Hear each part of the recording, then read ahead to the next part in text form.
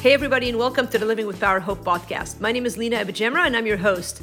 It is great to have you back with us if you've been here before, and if you're new, welcome. We're glad that you checked in with us. This is a place where we share biblical truth for everyday life. Our hope is that you grow in the knowledge of God and that you continue to stand strong in a world that is shaken. And so this summer, we are running a teaching series that I've put together called the Unshaken series. It is an awesome teaching series and one of the most popular teachings that I've done. It focuses each week on a different Bible character, man or woman, that has stood strong in faith no matter the difficult circumstances they were in. I know that you're going to find hope and healing with each of the weeks that we'll cover a different episode. And so if you want to know more about our ministry, check out livingwithpower.org. And by the way, when you land on our page, check out our speaking page. And if you are looking for a person to come and teach or lead a conference at your church or group gathering, then please reach out. We'd love to meet you in person. In the meantime, sit back, relax, and listen to today's teaching in the Unshaken series. We are in the beginning now of lesson 15 in our series, Strong in Faith No Matter What. Unshaken is the name of the series. And I love Elijah. In fact, 1 Kings 17 is the first place in Scripture where you see anything about this man, Elijah. And Elijah is one of the great prophets of the Old Testament. He's one of the two prophets who didn't die per se. Like he was, and then he was no more. And then there was another guy in the Old Testament, Enoch, who walked with God, and then he was no more. And so Moses is the other one who sort of was taken up by God. And so Elijah's that man too. Very fascinating man and very human. In fact, James talks about him in the New Testament as being having a nature like ours. And when you read his story, at the beginning, you kind of go, no way, he's nothing like us. And yet, you're going to see as you get into the next teaching that we're going to do on Elijah, that no, in fact, he's very much like us. But he had a distinctive, he was a man of prayer. And we're going to see that so powerfully. But so today, the teaching I've called, every week we look at a different aspect of standing strong and unshaken. Today, it's unshaken when the river dries up. When the river dries up. And so I want you just already to start thinking about your life, what in your life might look like it's drying up right now. And man, the examples are many. There's so many demographics. It's watching this teaching right now. There are so many people with all kinds of trials and tribulations where we look at an area in our life where you might have 7, 8, 9 perfect areas in your life, but there's one where you just feel like, man, it just feels like I used to have a flow of water and now it's gone. We're going to see what that means in the text. But let me read you a little bit. I'll start reading a few verses, then I'll stop, give you the first point, and then we'll move on and read some more. As opposed to what I've done in the past few weeks, reading the whole text and going back and doing the application. Today, I'll break it up into sections. And so we pick up the reading, and I'll put in the cultural context in a minute, but we've got now Elijah, the Tishbite of Tishba, so the scriptures explains that this is a man from Tishba, in Gilead, said to Ahab, and we're going to see Ahab is the king. In fact, I'll tell you a little bit about Ahab. He's the 7th king of Israel. Now, last week we talked about David, remember? And so we spent a few weeks with David. We could have spent a year with David. I love the man David. But we saw that David had a son, Saul. We actually didn't look at Solomon, but he had a son, Solomon, who, it's interesting, generational legacies. Some of you who are watching are a little older. My mom talks about this a lot. Like, what will the next generation look like? And we worry about how will the faith get passed on. Well, when you study the kings of Israel, it's really kind of discouraging and depressing in some ways, but it might also be encouraging because you kind of see like they're very much like us. Like you hope that you're passing on godliness, but within a couple of generations, it's bad. And so David has Solomon. Solomon has his son Rehoboam, who right away Rehoboam, it's like he just doesn't walk in the ways of his fathers. And then the kingdom splits. You've got one unified strong kingdom under David and under Solomon, and then after that next generation, it just splits into Israel in the north and Judah in the south. And then Israel has Jeroboam and then other kings. And you get to the 7th king of Israel, starting with David, Solomon, Rehoboam, and then you follow through. And then you get to Ahab is the son of Omri. He's the 7th king of Israel. So calculating a generation is 20 to 30 years. You've got about 100, 150 years since David, right? So just to give you some context, what happens in that 100 years is astounding. The people of Israel are worshiping the Baal gods. These are the people that we studied not long ago that had left Egypt, that had seen God mightily, powerfully. Remember, they barely made it 40 days into the wilderness before their faith caved. But now we see them in 1 Kings 17, and the state of affairs in the entire land is not good. In fact, that's why Elijah shows up on the scene and calls for a famine, and it's a famine that that God spoke to him about. In fact, in James, if I just cross references, and I'll go back to our 2 Kings, but in James we're told that about Elijah, that he was a man with a nature like ours, and he prayed fervently that it might not rain. And for 3 years and 6 months, it did not rain on the earth. All right, so that's that Elijah. Here, this is how his story starts in the midst of this horrible time to be alive for the people of Israel, because they've deviated from the ways of God. It's funny, we talk now about being a post-Christian culture. Well, back in 1 Kings, they were like a post-Jehovah culture. I don't think that was the name that they gave it, but it was not a people that was still worshiping God in the way that they should. Now, Elijah, and we'll see next time when we study him, kind of got to the place where he grew into feeling sort of burdened about the state of affairs, to the point where he felt sorry for himself, and he sort of felt like, I'm the only one who really still believes. In fact, he wasn't. There were many faithful followers of the Lord. In fact, later in 1 Kings, we find out there's about 7,000 prophets. But Elijah, at this point, it's kind of early stages in the game. But just to put you in the mood, very, very similar to what we're living right now. There are Christians and there are people who believe the truth and follow Jesus, but we're scattered. And sometimes it's hard to really feel like we're making any difference, because the culture just looks so dark. And I know that we're living in a time when many people are like, well, Christians are a part of it. They haven't lived up to what it means to be a follower of Jesus. I don't know. I mean, we can argue about that another day. I think, sure, Christians are not perfect, but the entire message of Christianity is a message of grace, of a people who are and recognize we're sinners,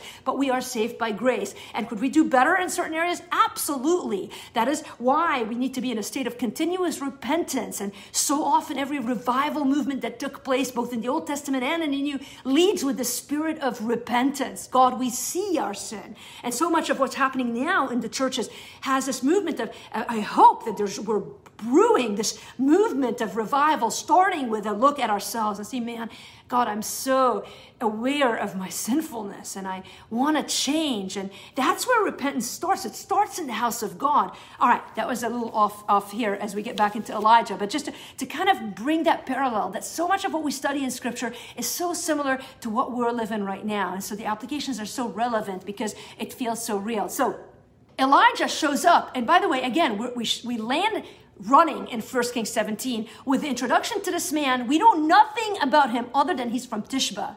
So he's a young man now, and he shows up and he's bold and he's courageous, and he shows up to the king, and he's already a prophet chosen by God. So he knows his calling is he's anointed and chosen by God. So he's not afraid of the king because he knows where he comes from. And he comes and says to Ahab, as the Lord, the God of Israel lives, before whom I stand, there shall be neither dew nor rain these years except by my word. Now, I read you the James passage to show you that Elijah had a vibrant walk with the Lord, and he had in prayer as a form of judgment on the people of Israel. There was going to be this time of drought, and if you understand the culture back then, if there was a drought, there's no food. This was ominous news, and for a prophet to come and say that to the king, you're risking your life. The king could kill you, except that his words were true because God had spoken to him. And again, the confidence that Elijah has in his God, and the confidence that the promises of God and the way that he connected with Lord, he was able to go stand before Ahab, and Elijah will turn into the enemy of Ahab. In fact, in chapter 18, Ahab looks at him as his nemesis. If you look at all into any kind of superhero movies, he's like that kryptonite. It's just like he's the guy that Ahab cannot stand. And it stems here because this guy shows up and says, it's going to be a drought for 3 years. And sure enough, it happens. And so right after he makes this proclamation, the word of the Lord came to him in verse 2, depart from here and turn eastward and hide yourself by the brook Cherith, which is east of the Jordan. You shall drink from the brook, and I have commanded the ravens to feed you there. Going to come back to that word there. So he went and did according to the word of the Lord. And we'll see that a lot about Elijah, as he was an obedient prophet. He did what God asked him to do, even if it didn't make sense. I mean, he just literally showed up to the king, proclaimed that there would be a drought, and God says to him, okay, now you bolt, and he sends him to the middle of nowhere, the backside of the woods somewhere, a place that God loves. If you've noticed that so many of his prophets, we saw Moses, we saw David, that God preordains almost. He purposes for every one of his chosen people to go and spend time alone by a brook here, Cherith, or in the wilderness where they're anonymous, where they're hidden, where they can commune with God, and where their faith is built up. And so much of our lives, when we spend in the wilderness, when we spend by a brook, we feel sorry for ourselves. We wonder, how can God use us in the middle of nowhere? And yet that is so much the model of Scripture. By the way, New Testament, you see it too. The Apostle Paul, after he came to Christ, he had some 14 years where he spent away, getting trained, growing in the faith. And so this is the story of Elijah. So God sends him over by a brook. Now, there is irony here, right? Because he sends him by a brook in the middle of a drought. And it's almost like, okay, you want to be like, okay, like, God, really? Like, but there's a drought. And so it takes faith to do that, doesn't it? And so how does Elijah respond? Well, he goes and does according to the word of the Lord because he trusts God. And he went and lived by the brook Cherith that is east of the Jordan. And here it is. And the ravens, because God said to him, you'll drink from the brook, and I've commanded the ravens to feed you. And the ravens brought him bread and meat in the morning, and bread and meat in the evening, and he drank from the brook. And after a while, and this is where the title of this teaching is, and after a while, the brook dried up because there was no rain in the land. And you always expect it, right? I mean, there's no rain, a brook dries up. I'm not an archaeologist or earthologist, whatever you call that. And I can tell you, like, if there's a drought, the brook will dry up. And yet, that's exactly where God sends his chosen prophet who had become the enemy of the king of Israel because he proclaimed bad news. News of judgment meant to stir the hearts of the people to revival. By the way, revival would come in some form or fashion in chapter 18. We won't quite get to that today. But in this moment, there's a lot of unknowns in the land of Israel. And there's a lot of unknowns in the life of Elijah. And it's only going to get a little scarier before the clarity, before things become clear. And so how do you stand unshaken when the river of your life dries up? Because that is exactly what just happened in the life of Elijah. And let me give you the first big idea, and then we'll move on to what happens. When the river in your life dries up, don't assume that God is punishing you. All right? We got to get that right out into the open, because I think there's a sense in all of us, and every one of the most common questions that people ask when you find out that you know anything about God, or you have an interest in God, or you're following God, one of the first questions that skeptics and doubters and even Christians will ask, they'll say, man, if God is good, why does he allow suffering to happen? And there's a sense too that when bad things happen, somehow there's some punishment involved, that God is hateful and he brings about this thing and it's because I did something wrong. And that thought process has so come into our own lives that if I'm not careful, I have that way of thinking. Like, oh my goodness, things aren't going smoothly. If there's no positive fruit, if there's no good answers to prayers, if there's not things that I want to happen in my life, then God must be punishing me for something. It must be my past sins. It must be that thing I did when I was 13, and on and on and on. And that is not true. And an example like this is so clear. Elijah has been nothing but obedient. He's been communing with God. He's been hearing from God. He's been obedient to God. He's been speaking on God's behalf. And yet God sends him, and he's faithfully obeying the will of God. And God sends him to the brook that dries up. In fact, God is so clear in these verses. I want you to go to the brook. So you say, what happened there? Well, the most common mistake we make when things go bad is to assume that God is mad. But that's not true. The most common time for the river to dry up, we find, is after a great act of faith. And I would add to that is before you see the next act of faith, right? So now the testing of Elijah is about to start. The purpose of the wilderness, or the Cherith, or the place where the river dries up, this is a place of testing. It's meant to grow you. It's meant to stretch you. It's meant you to put your confidence not in yourself, not in what you think should happen, but in who God is in your life. And the only place that happens with boldness and solidarity and strength is the place where you can depend on no one but God.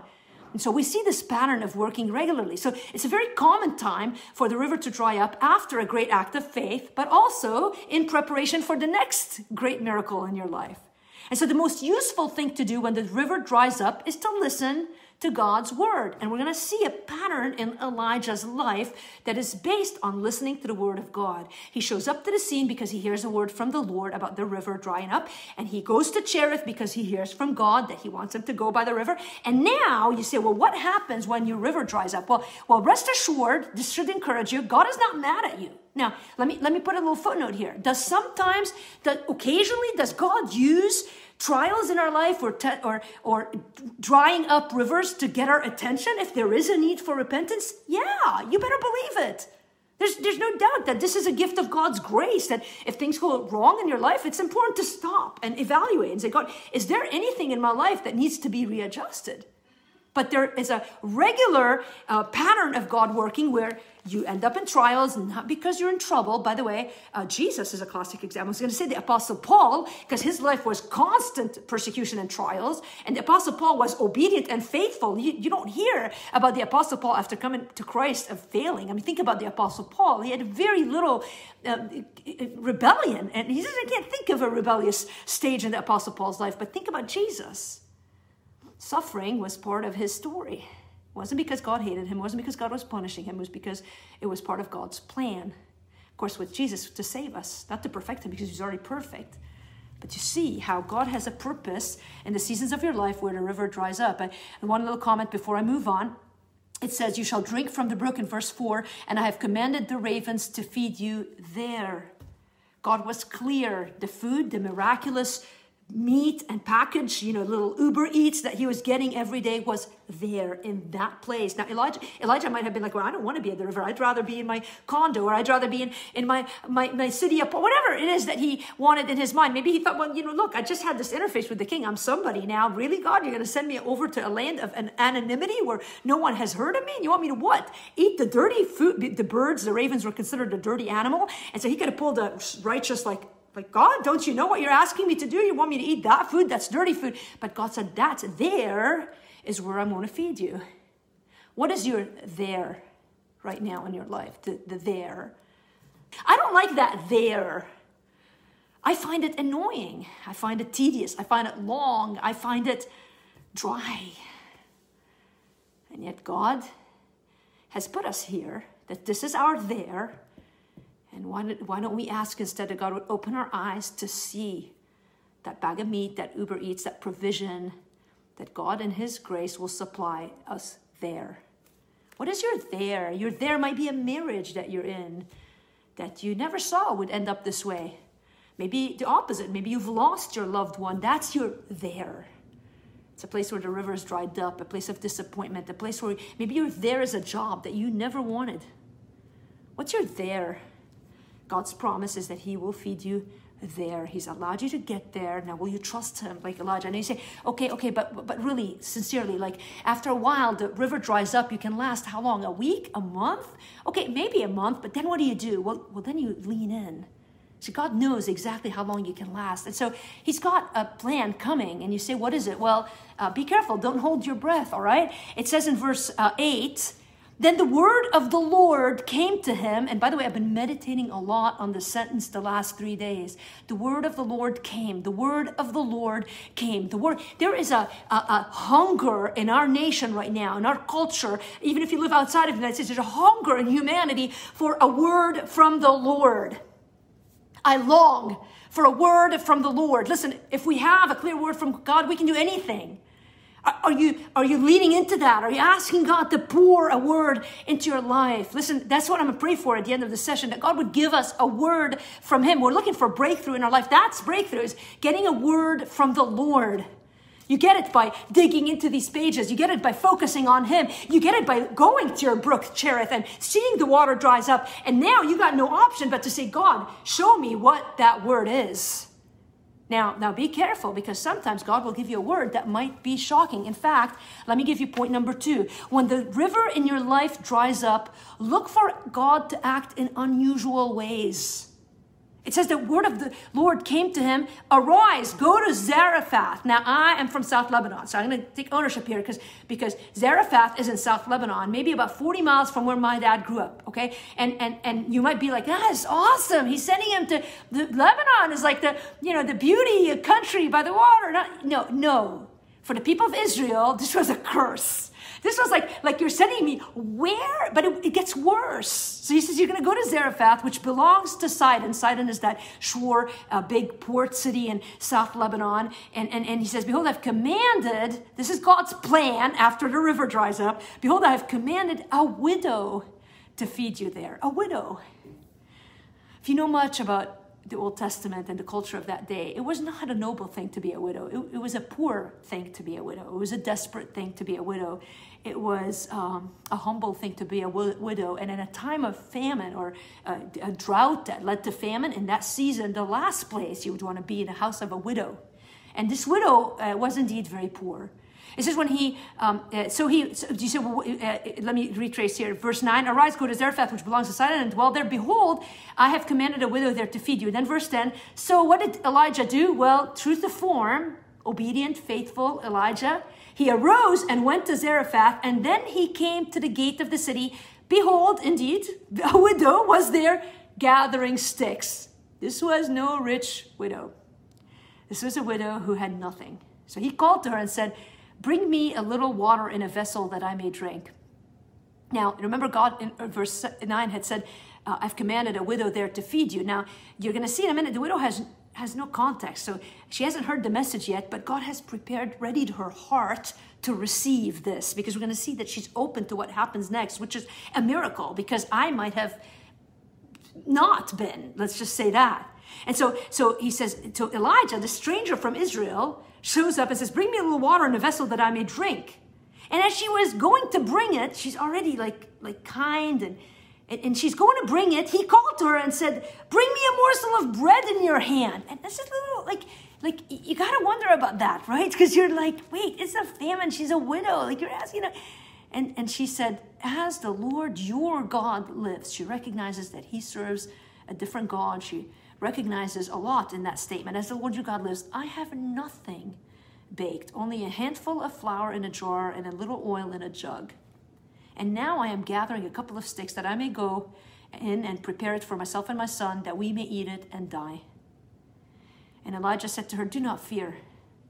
Go and do as you have said, but first make me a little cake of it and bring it to me. And afterwards make something for yourself and your son. For thus says the Lord, the God of Israel, the jar of flour shall not be spent, and the jug of oil shall not be empty until the day that the Lord sends rain upon the earth. What a promise. So she has a choice to make, right? Does she believe this God, this Yahweh? In fact, the name Elijah the meaning of it is my God is Yahweh. And this word Yahweh was a word that wouldn't even be uttered by the lips of the people of Israel. It was so holy and sacred. It's taken from Exodus 3, where God shows up to Moses and says, I am who I am. And that phrase is the letters the YHWH, which is God who makes covenant and keeps covenant, sovereign over all things. There's a lot in a name. And so Elijah's representing him. And now this woman who has nothing has to decide, do I believe this promise maker? Do I take a step of faith, even though Elijah's a stranger, he's from another country that doesn't like her, they're opposing countries, and she has to decide. And how unusual faith is when God opens our eyes to hear and to see the truth. Many of you who have put your faith in Jesus, you can tell your stories and tell how, man, I was walking one way and I didn't really understand anything, but I hated Jesus. I hear people who tell me like I hated Jesus, and then one day I heard the message and I believed, and everything in your life changed. It's almost like there's this crossroad that's going to happen here. And so this woman has to decide, and she's being asked a lot. She's got this much. And she recognizes, I've got nothing but a little bit of flour. And Elijah's like, yeah, but give it to God first. I mean, he's a representative of God, but he's like, are you going to give this are you going to offer it to God first? And this lesson, not just about faith, but it's really about us and how we live our life with our resources. And so easy to hoard, isn't it? And yet God's message is the opposite of hoarding. It's a message of giving liberally, of opening your hands and giving, even when it doesn't make sense, even when it's fear inciting. And verse 15, the widow. No wonder, by the way, that Jesus refers to this widow. One of the few references to people in the Old Testament. Jonah was one and that Jesus referred to, and the widow of Zarephath was another. And in her response, she went and did as Elijah said. And she and he and her household ate for many days. She chose to believe God. Elijah had shown a pattern in his life of believing God and acting by faith, and now she too chooses to believe God. And so every day God would provide, much like he did in the wilderness with the manna. You got to wonder, why didn't he give her enough for a month? Maybe it was to protect her. Maybe if people in the town knew that she had enough food for a month, they would have raided the house. We don't know, but it was a day-by-day faith, much like the life of Elijah, much like our life. The Christian life is a moment-by-moment, day-by-day reliance on God. I want information ahead of time.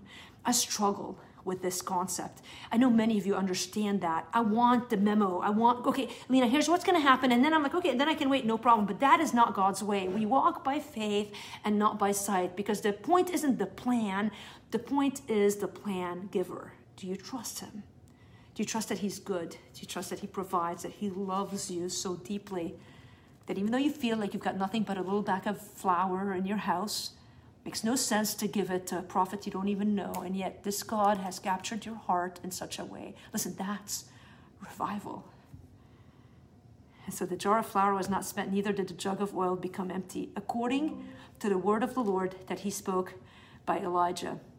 Listen to this last point, because things are going to get rocky again. See, I'd like to tell you that, man, it worked out great for the life of the widow, but not yet.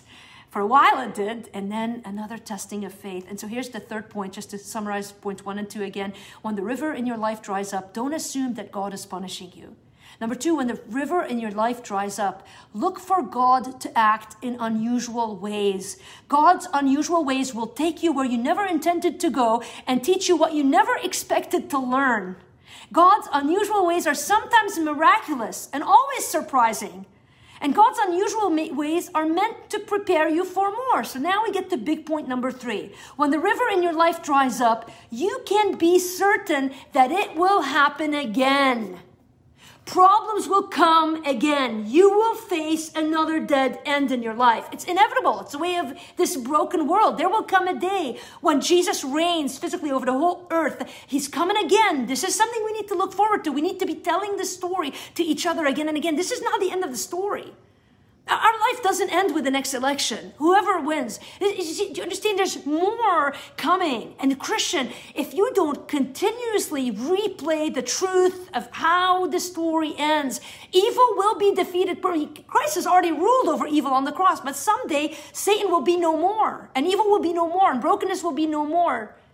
And so there's a temporary season right now where we see evil play out, but not forever. And so we need to be reviewing this message in our heart. But until then, we will go from trial to trial. Why? Because trials teach us dependence. Trials open our eyes to the goodness and ability and power of God. Trials move people around us, not just in us. So there's not just for us, they're for people around us. And so here's this widow who's now taken a step of faith. She's rejoicing every night. They sit at the table, they hold hands, they pray. They rejoice in this Yahweh. People in the neighborhood are talking about it maybe. And then what happens? Here we go. After this, the son of the woman, the mistress of the house, became ill. Illness is a part of life, isn't it?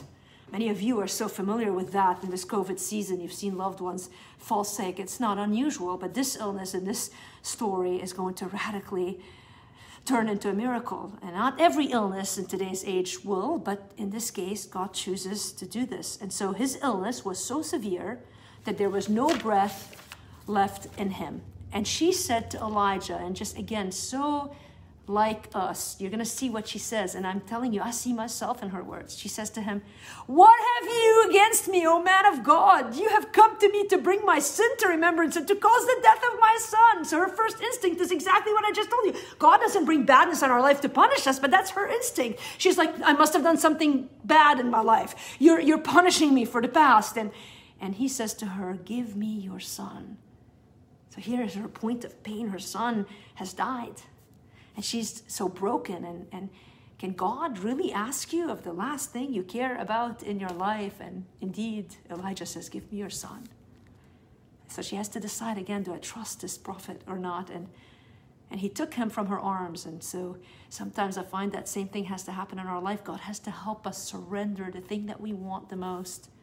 So he took him from her arms and carried him up into the upper chamber where he lodged and laid him on his own bed. And he cried to the Lord. Here's the man of prayer who learned to pray. He was used by God because he prayed. He was much like us, we're told in James.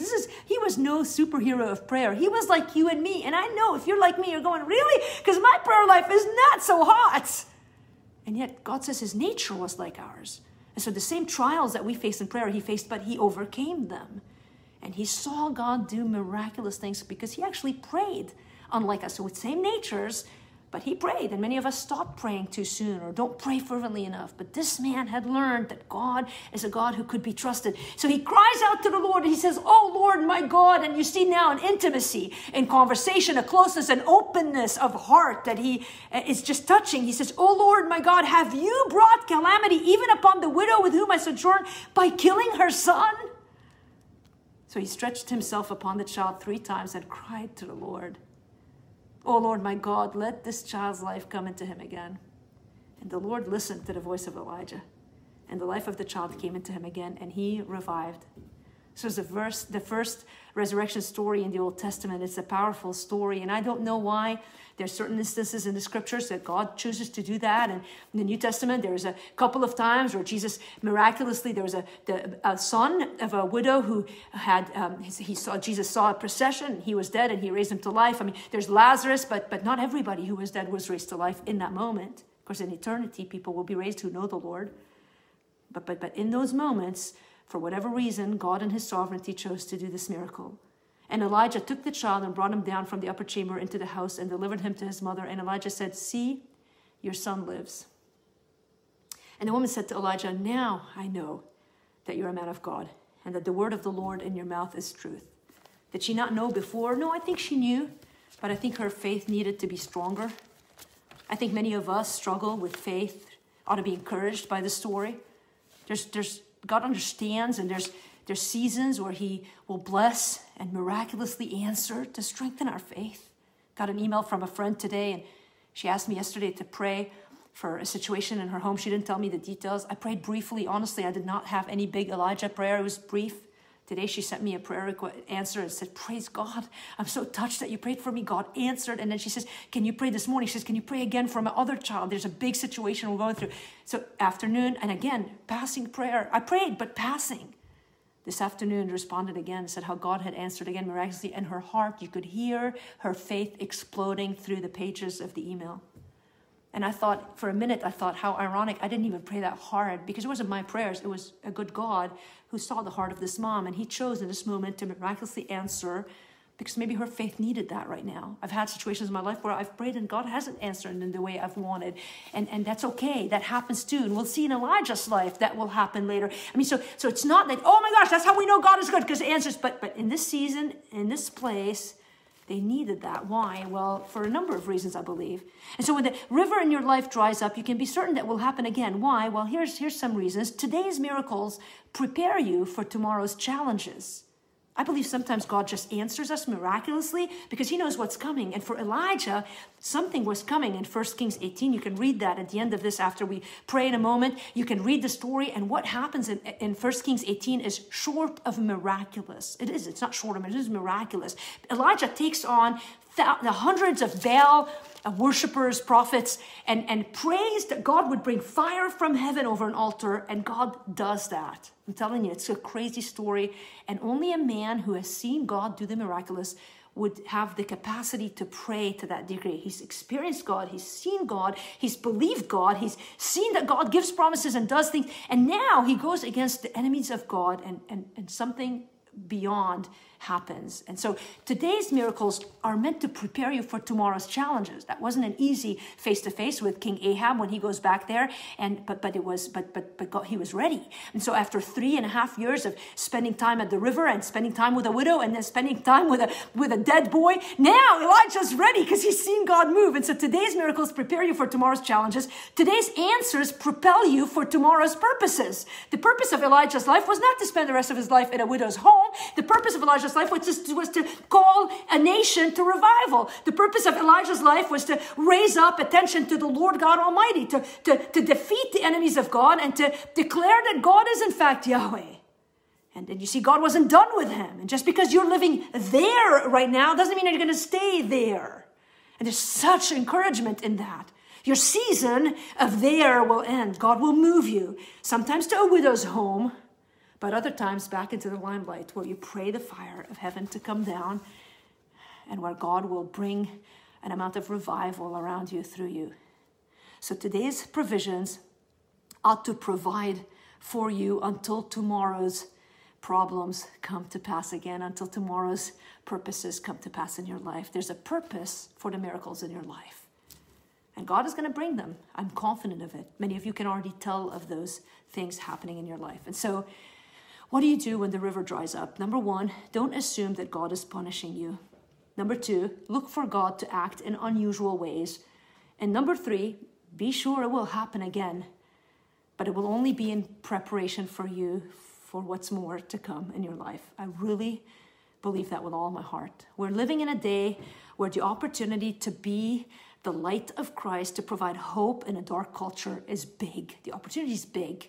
Let us not become sidetracked with the noise and the distraction of politics and hatred and sides.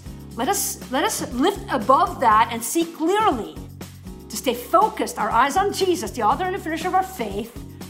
Let us do what God has asked us to do, which is to be known by our love and to look for opportunities, maybe in the backside of the woods with a widow somewhere where nobody can see, but where you know you're living out in obedience God's will for your life.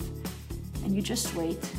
God might still have coming down the pike fire from heaven coming through you because you've shown a life of faithfulness and obedience. So God, we really look forward to that. And so God, even as I close, I'll pray in a minute for the people, but I just want to ask you to help us to live out these principles in our life. This is a high calling, and we thank you for this lesson. In Jesus' name, amen.